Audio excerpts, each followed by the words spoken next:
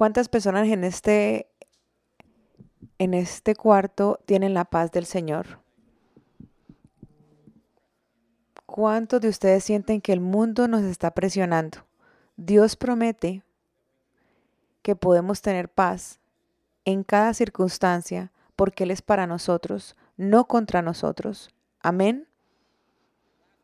La semana pasada hablamos de recibir nueva vida y los que pertenecen al Señor son nuevos en Él. La vida vieja muere y eres una nueva persona, pero en esa vida nueva somos embajadores del Señor para el mundo. Este versículo lo compartimos la semana pasada.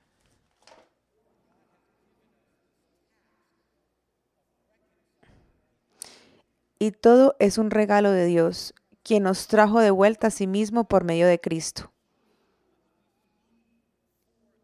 Hablamos por Dios, por Cristo, cuando volvemos a Él.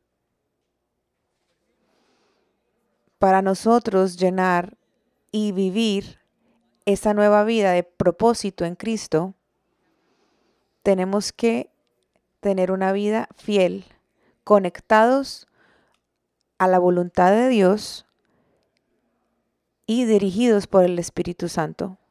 Propósito en Cristo, la voluntad del Padre, dirigidos por el Espíritu. No podemos ser embajadores de Dios o para Dios si no estamos conectados en una relación al Padre.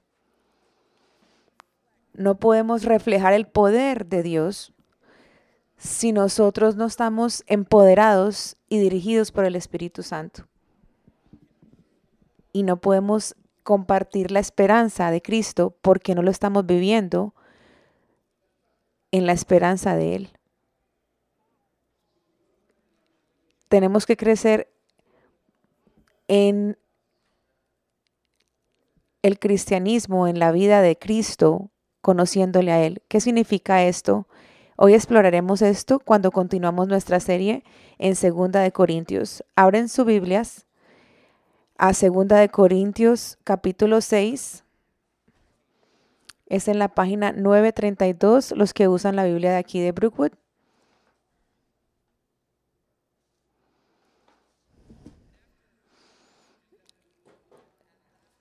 Lo que vimos en el pasaje de la semana pasada, Pablo comparte lo que Él tiene para nosotros y ahora Él comparte lo que está cada uno por hacer. Tú tienes una parte. ¿Qué es lo que tú tienes que hacer para tener una vida llena? ¿Qué es la actitud que tiene que mostrarse? ¿Cuáles son las prioridades? ¿Qué significa? Algunos de lo que vamos a leer hoy es muy difícil, es un reto. Perry me dio estos pasajes a propósito para ver qué es lo que yo hago. Son retantes y puedes pensar que si vas a leer esto vas a decir, nunca voy a poder tener una vida de fidelidad. Y absolutamente no se puede, porque nos vuelve a traer el título, suficiencia en Cristo. El sacrificio de Cristo para traernos nueva vida es suficiente para nosotros vivir una vida fiel.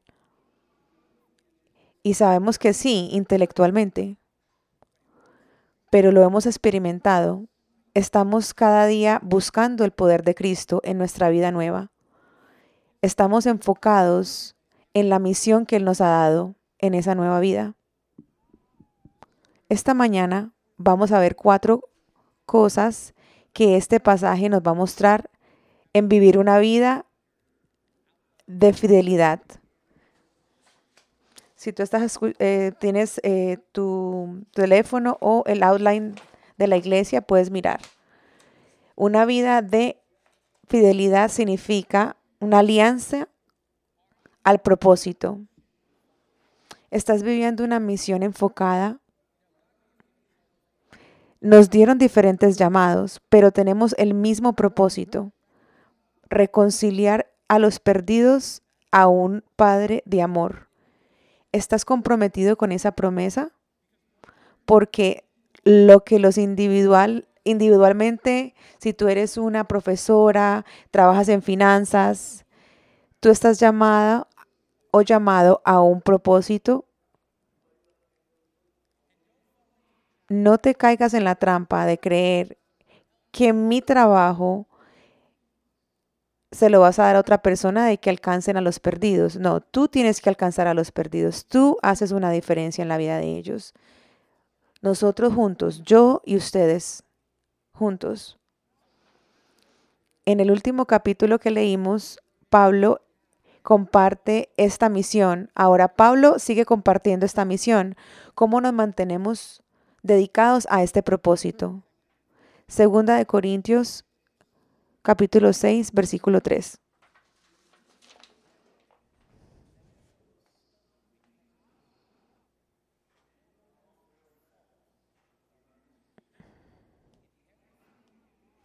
Vivimos de tal manera que nadie tropezará a causa de nosotros y nadie encontrará ninguna falta en nuestro ministerio. En todo lo que hacemos demostramos que somos verdaderos ministros de Dios, con paciencia soportados dificultades y privaciones y calamidades de toda índole.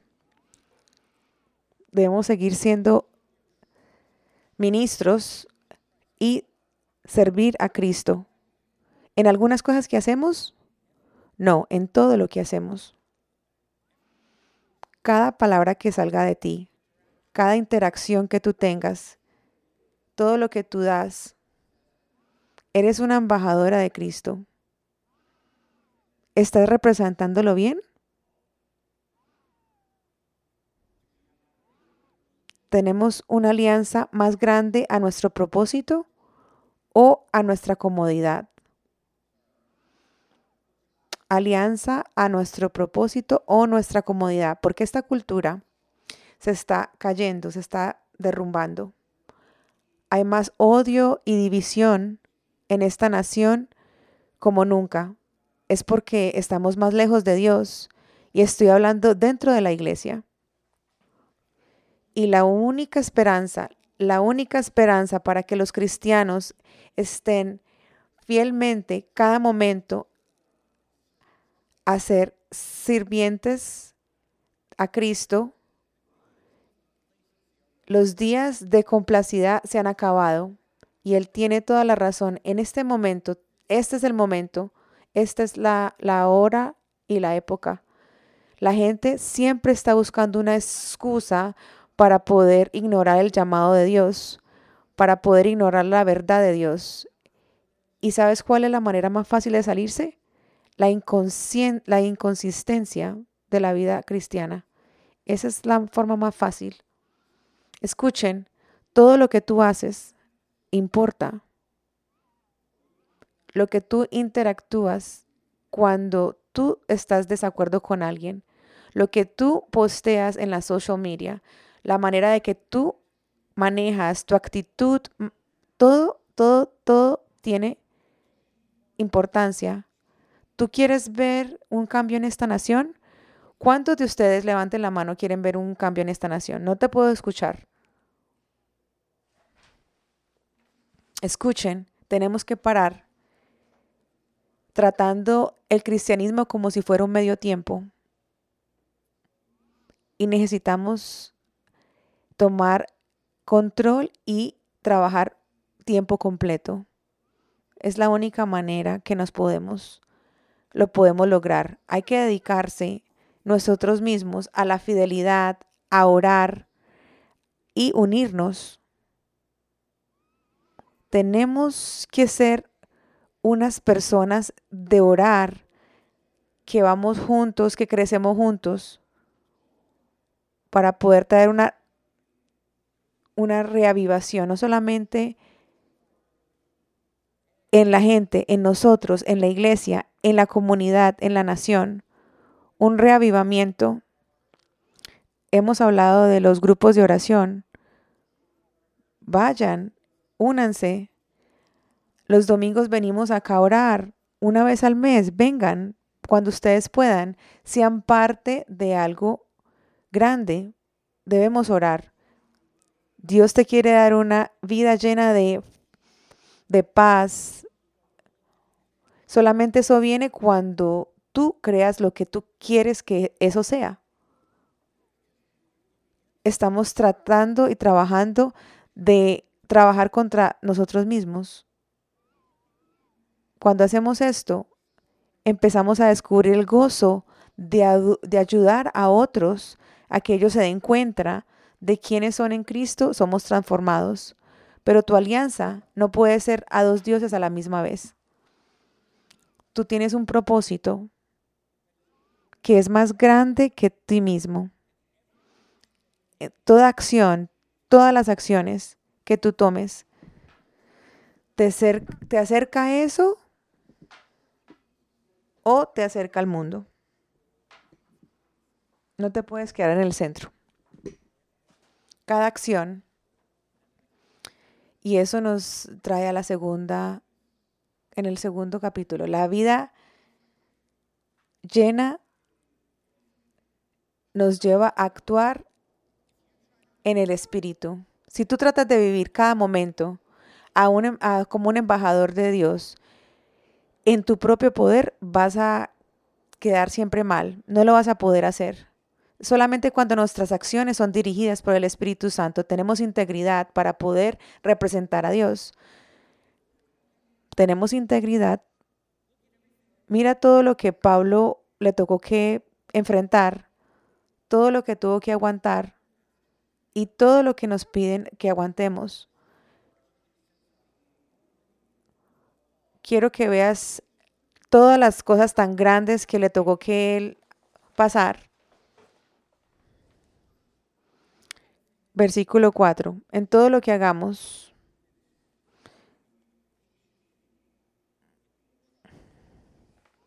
demostremos que somos verdaderos ministros de Dios con paciencia, soportamos dificultades y privaciones y calamidades de toda índole. Fuimos golpeados, encarcelados, enfrentamos a turbas enfurecidas, trabajamos hasta quedar exhaustos, aguantamos noches sin dormir y pasamos hambre. Demostramos lo que somos por nuestra pureza, nuestro entendimiento, nuestra paciencia, nuestra bondad, por el Espíritu Santo que está dentro de nosotros y por nuestro amor sincero. Con fidelidad predicamos la verdad, el poder de Dios actúa en nosotros, usamos las armas de la justicia con la mano derecha para atacar y con la izquierda para defender. Servimos a Dios.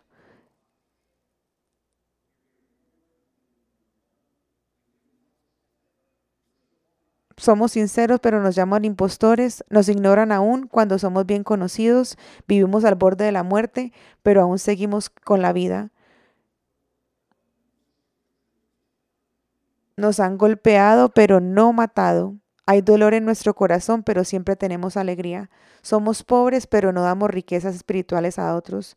No poseemos nada y sin embargo lo tenemos todo. Muchas personas no nos entienden.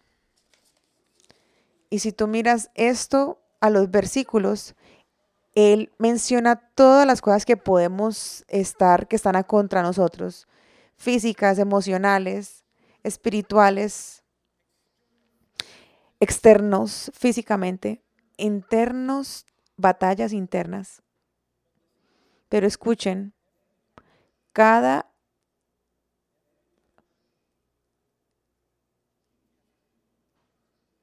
vez que tenemos dolor puede ser una forma de mostrar al mundo de que Dios es un testimonio para Él.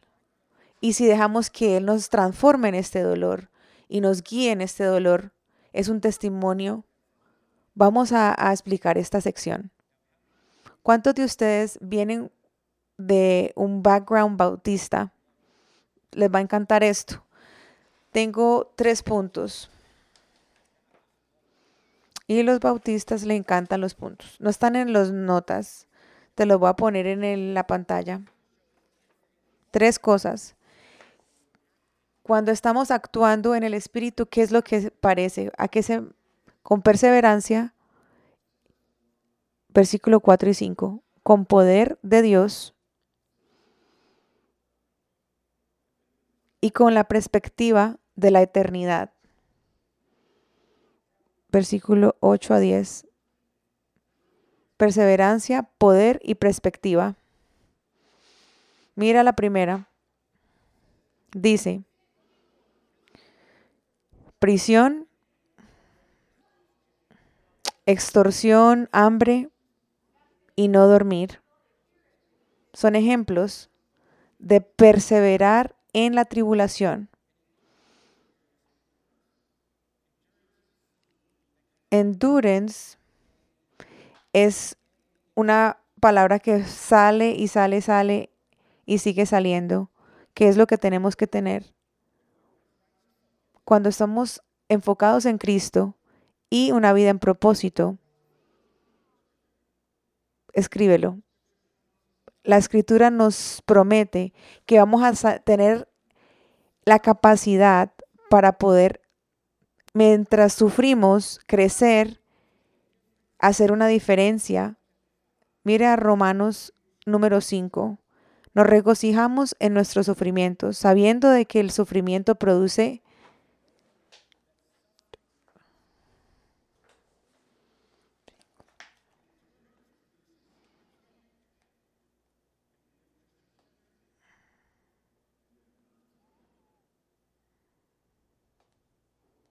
esperanza.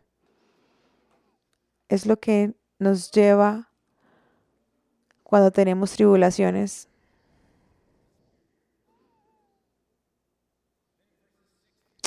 En el 6 y en el 7 explica cómo hacemos esto con el poder de Dios, el Espíritu Santo. Probamos a nosotros por la pureza, por la paciencia, el Espíritu Santo dentro de nosotros y un amor sincero. Alguien dijo por aquí, los frutos del Espíritu. Es similar. Es lo que el Espíritu Santo desarrolla dentro de nosotros cuando crecemos en Él. Y fielmente hablamos la palabra, somos centrados en el gospel, en la palabra, no nuestro poder, el poder de Dios. Usamos nuestras armas como una a la derecha con una espada y a la izquierda con otra. Pero no atacamos a la gente, no atacamos a la gente con la justicia. La ofensa y la defensa en un mundo quebrado es mejor mostrar un carácter cristiano. Esa es la manera de que mostramos nuestro carácter cristiano. Así vamos desarrollando estos, así representamos a Cristo mejor, porque somos como Cristo. Cada día estamos parecidos más a Cristo y el Espíritu Santo va desarrollando estos caracteres, ¿cuál es el nombre teológico para esto? Santificación. 20 puntos de Brookwood. Así es como podemos enfrentar los retos cuando Dios empieza a transformarnos. La manera de que tú ves el mundo empieza a cambiar y el mundo empieza a verte a ti diferente. ¿Cuál es el número 3? El punto número 3. ¿Quién lo dice?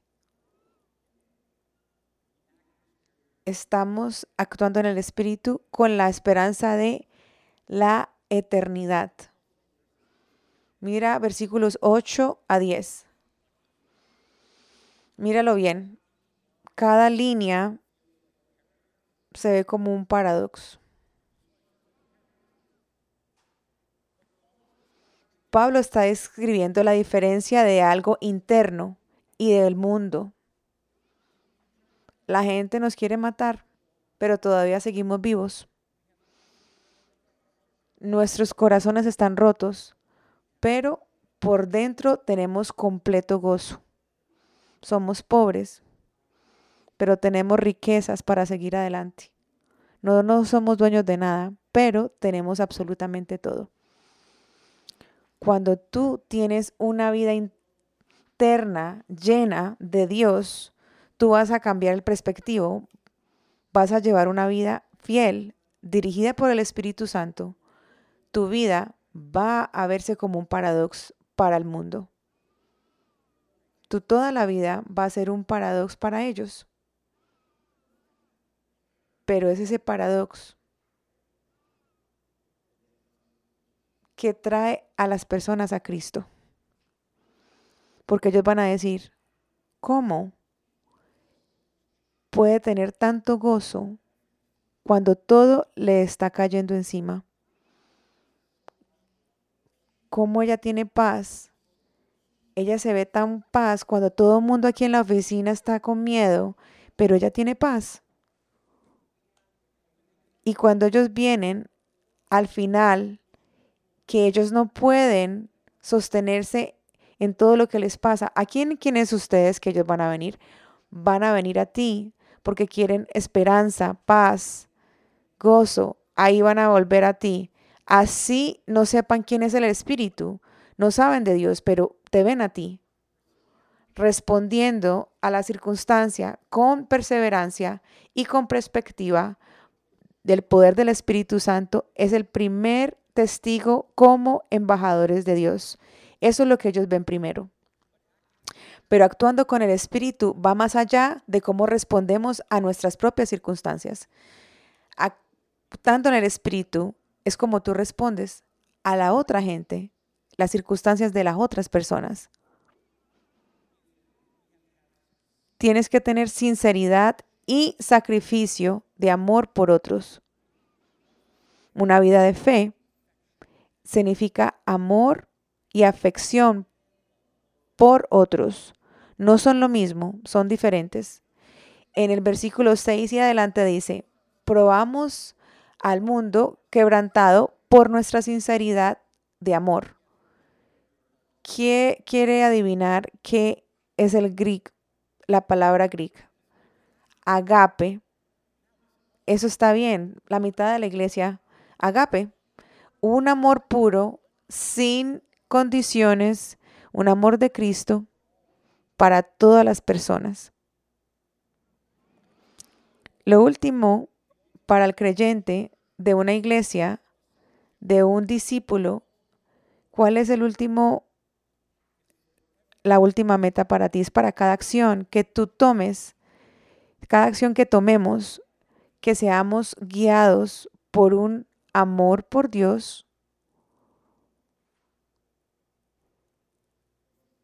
amor para la iglesia,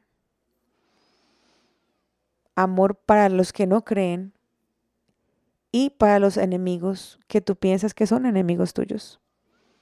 Hay muchas referencias para que tú estudies esto. Amor tiene que ser la motivación. Si tú quieres ser efectivos para Cristo, no puedes hacerlo con gobierno, antigobierno. No puede ser con la política en medicina, en las vacunas. Escuchen, la verdad es, esas cosas no te hacen embajadores de Dios, te hacen embajadores del diablo, porque estás causando división. Y la iglesia, en la familia, en la comunidad, tú estás poniendo tus deseos de que tú estás bien, que estás correcto. Así que para.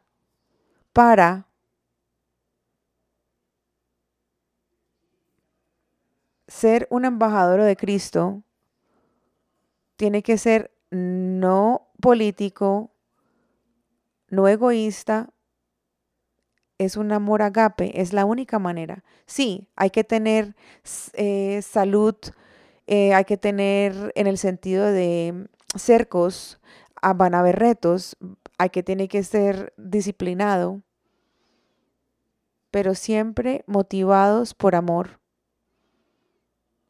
manteniendo en amor por otros y mantener anclados al amor de Dios. Ese es el amor agape que Pablo está hablando en el versículo 6. Pero en el 11, él habla directamente a la iglesia.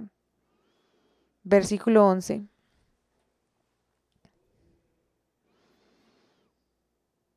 Oh queridos amigos corintios, les hemos hablado con toda sinceridad y nuestro corazón está abierto a ustedes. No hay falta de amor de nuestra parte, pero ustedes nos han negado su amor. Les pido que respondan como si fueran mis propios hijos. Ábranos su corazón. No, no pienses que, no te equivoques. Él está declarando el amor, pero también estás poniendo qué tanto dolor siente por el abandono. Ese dolor tan grande. En esa traducción dice amor doble, afecto, para que no se confunda con el amor agape. Esta palabra griega es amor, pero es afecto, expansión, y significa una emoción que viene dentro, muy dentro, teniendo algo, una compasión por alguien más. Pablo no ha hecho nada para dañar la relación. Él le dice una y otra vez cuánto los quiere cuando los corrige. Él quiere seguir que la corrección venga de amor, pero también hay profesores falsos que quieren poder, quieren el propio poder, quieren que sean del mundo, placeres mundanos, y él más está usando, manipulando, abusivo. Algunas veces dicen que él era un caníbal. Cuando tú muestras un amor sincero, sin egoísmo, y tú haces lo que Dios te ha mandado hacer, las personas van a venir contra ti. Y la gente va a decirte cosas horribles, van a decir mentiras tuyas para poder mantener poder y controlarte. Pero Pablo no está afectado porque los profesores están diciendo, porque son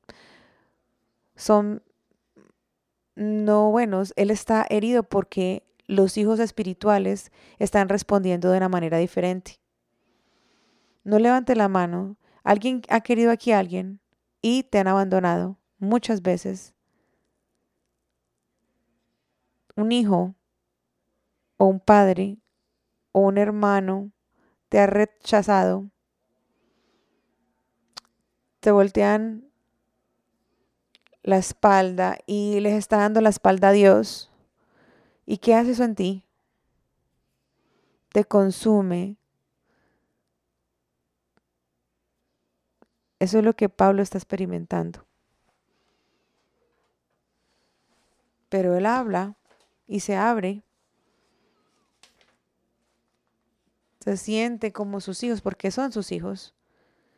Por el amor y la afección por ellos viene de una experiencia del amor por él.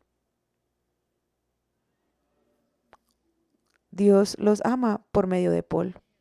Tú no puedes sinceramente amar a otros hasta que tú de verdad entiendas el amor de Cristo por ti. Pero cuando tú de verdad lo agarras ese amor, cuando tú lo agarras ese amor de Padre que Él tiene por ti, hace parte de ti. Es tu identidad. Y luego tú vas a estar sacrificialmente amando a otros. No porque no por obligación, es porque ese amor de Dios está en ti. ¿Quién ha escuchado esa frase? Que la gente que hiere a la gente que quiere. ¿Quién ha escuchado? La gente que ama también ama. Es lo mismo. tienes que tener los dos. Tenemos que tener un espíritu agape, amor, que actúa, no importa las emociones, pero también tenemos que tener una afección y una compasión por la iglesia y por los perdidos que viene dentro de ti con todas esas emociones que tienes. Una vida de fe es tu elegir, y la compasión es una emoción. Tiene los dos, escoger y sentir. Afección.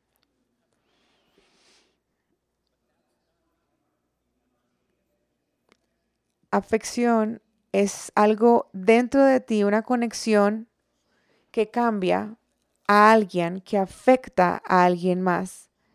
Afección tiene efecto. Tú quieres que tu vida tenga un afecto en la vida de los otros. Levanten la mano quienes quieren eso. Tienes que ver y buscar y entender el amor de Dios por ti. Cuando tú entiendes de verdad, tú vas a estar más lleno de amor por otros. ¿Cómo tú entiendes ese amor? ¿Cómo lo vas a obtener? Hacemos eso por cerciorarnos que la relación con Dios es más importante con la relación del mundo. Una vida de fidelidad significa alineamiento con Dios. Nada de lo que hemos hablado, nada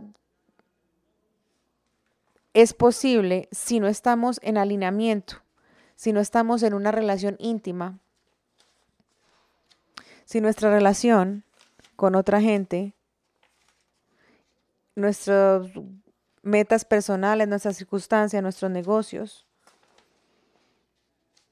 si eso es más importante que la relación con Dios, cuando estamos pasando más tiempo enfocados en eso que en lo de verdad que sí tiene importancia, que es una relación con Dios,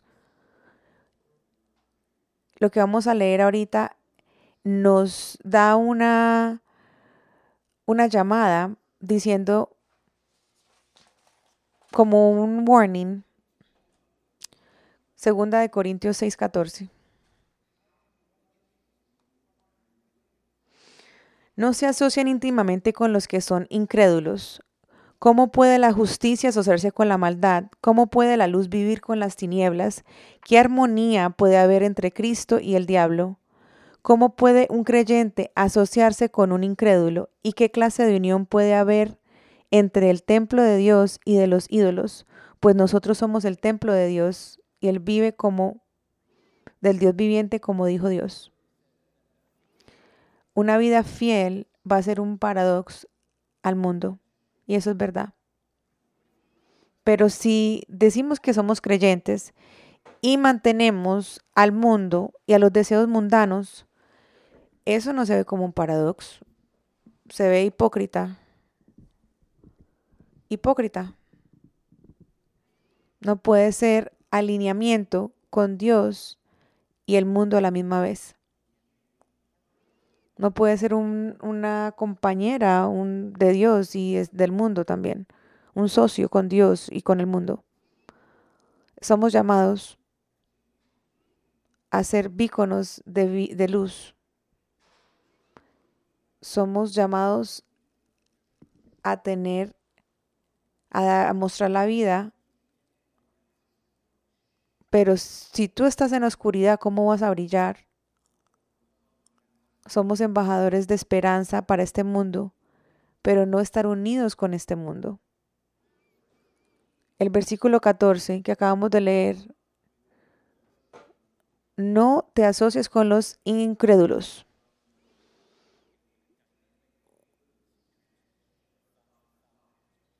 Un pensamiento de pensamiento, no es palabra por palabra. ¿Quién tiene algo, una traducción diferente, que diga algo diferente? Ahí te acabo de dar 20 y ahorita te doy 20 más. No seas unido con los no creyentes.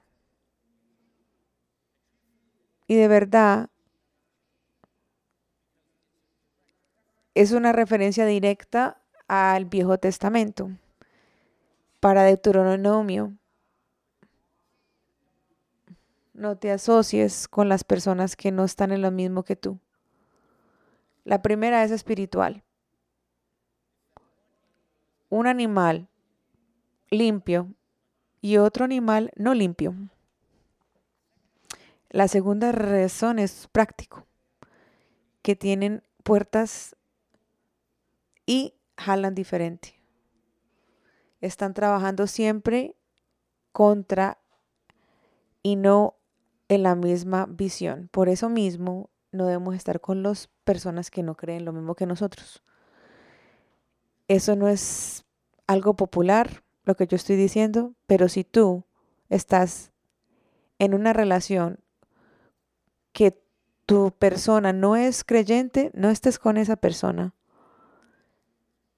Si tú ya estás casado, pues tienes direcciones diferentes. Y si tú estás empezando un negocio, no te asocies con una persona que no sea creyente. Los creyentes tenemos diferentes puertas, caminamos diferente y últimamente van a estar trabajando siempre en contra.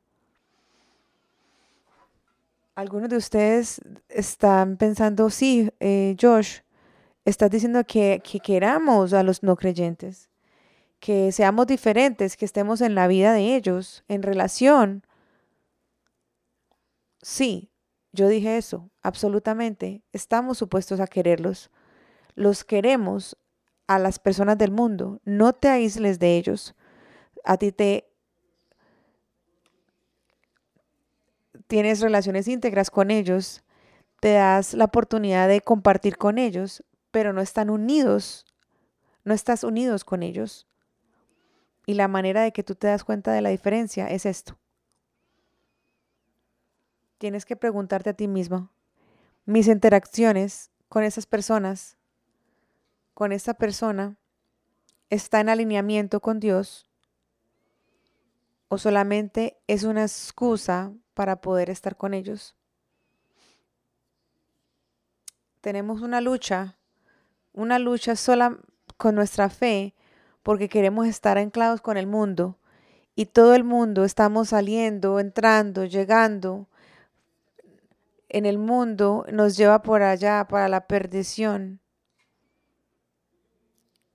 Estamos anclados con las cosas incorrectas y eso nos seca, nos da ansiedad, nos da estrés, nos hacemos que nos queramos más y nos sentimos derrotados. Y sentimos derrotados porque todo tu trabajo, todo lo que tú estás haciendo no está produciendo, no está produciendo. Pero cuando tú estás asociado con Jesús, estás con Él y Él te lleva de la mano, empezamos a ver los frutos y tenemos paz. Mira lo que dijo Jesús. Mateo 11, 29, 30.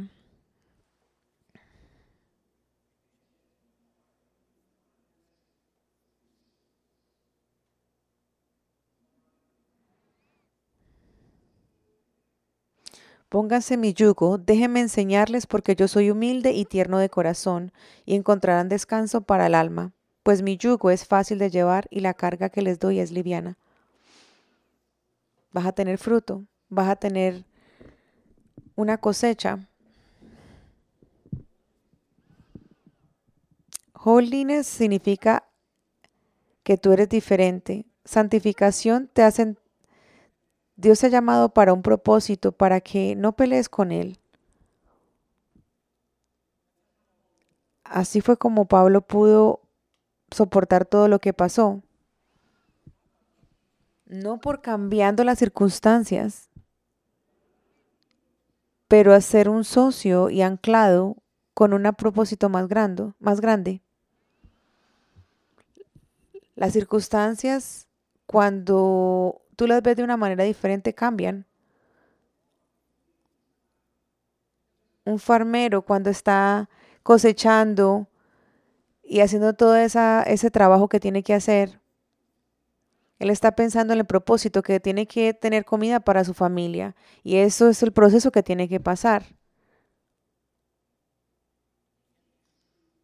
No puede ser una embajadora de verdad y vivir una vida de fidelidad si tú actúas sin el Espíritu y no tienes afecto por la iglesia y no tienes amor por los perdidos.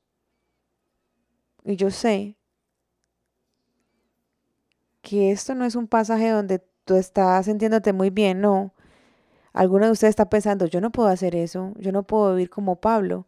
Pablo es Pablo. Sí puedes hacerlo. Tú perteneces a Dios, tú ya tienes victoria en Dios y en el Espíritu que vive dentro de ti es más grande que el Espíritu que vive en el mundo.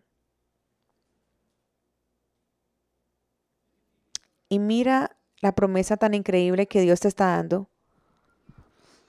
Mira el versículo 16. Como Dios dice, yo viviré dentro de ellos y caminaré con ellos. Y yo seré su Dios y ellos serán mi gente. Salgan y sepárense de los no creyentes. No toques las cosas que son de ellos. Yo soy tu padre y tú eres mi hijo y mi hija, dice el Señor grande y poderoso. El Dios de creación que puso las estrellas, no solamente quiere caminar contigo, quiere ser socio de ti, que quiere ser parte de ti, quiere que el mundo sepa que tú eres la hija o el hijo de Él que Él tanto ama. Quiere llenar tu vida con propósito, gozo, cada vez mucho mejor, envolviéndote y involucrándote en los planes de Él. Te quiere dar paz en el caos de este mundo. ¿Cómo respondemos a esto? El último versículo, 2 Corintios, ¿cómo respondemos?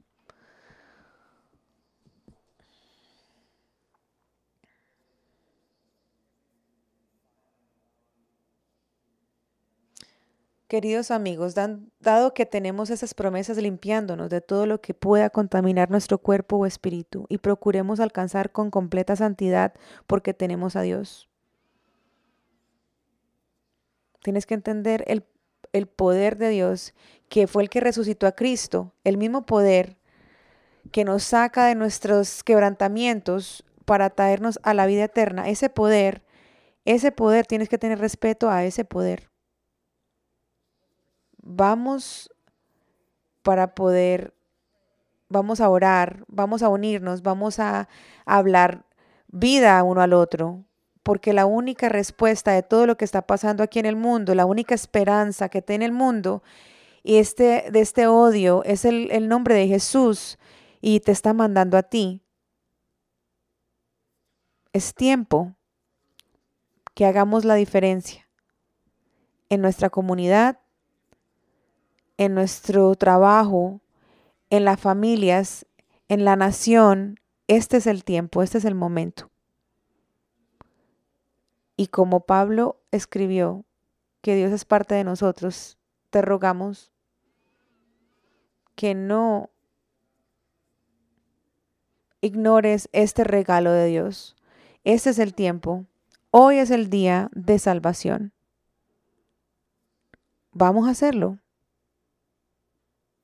Gracias, Señor. Te agradecemos que tú eres Dios, que tú sabes dónde estamos, qué sentimos. Tú eres nuestra esperanza.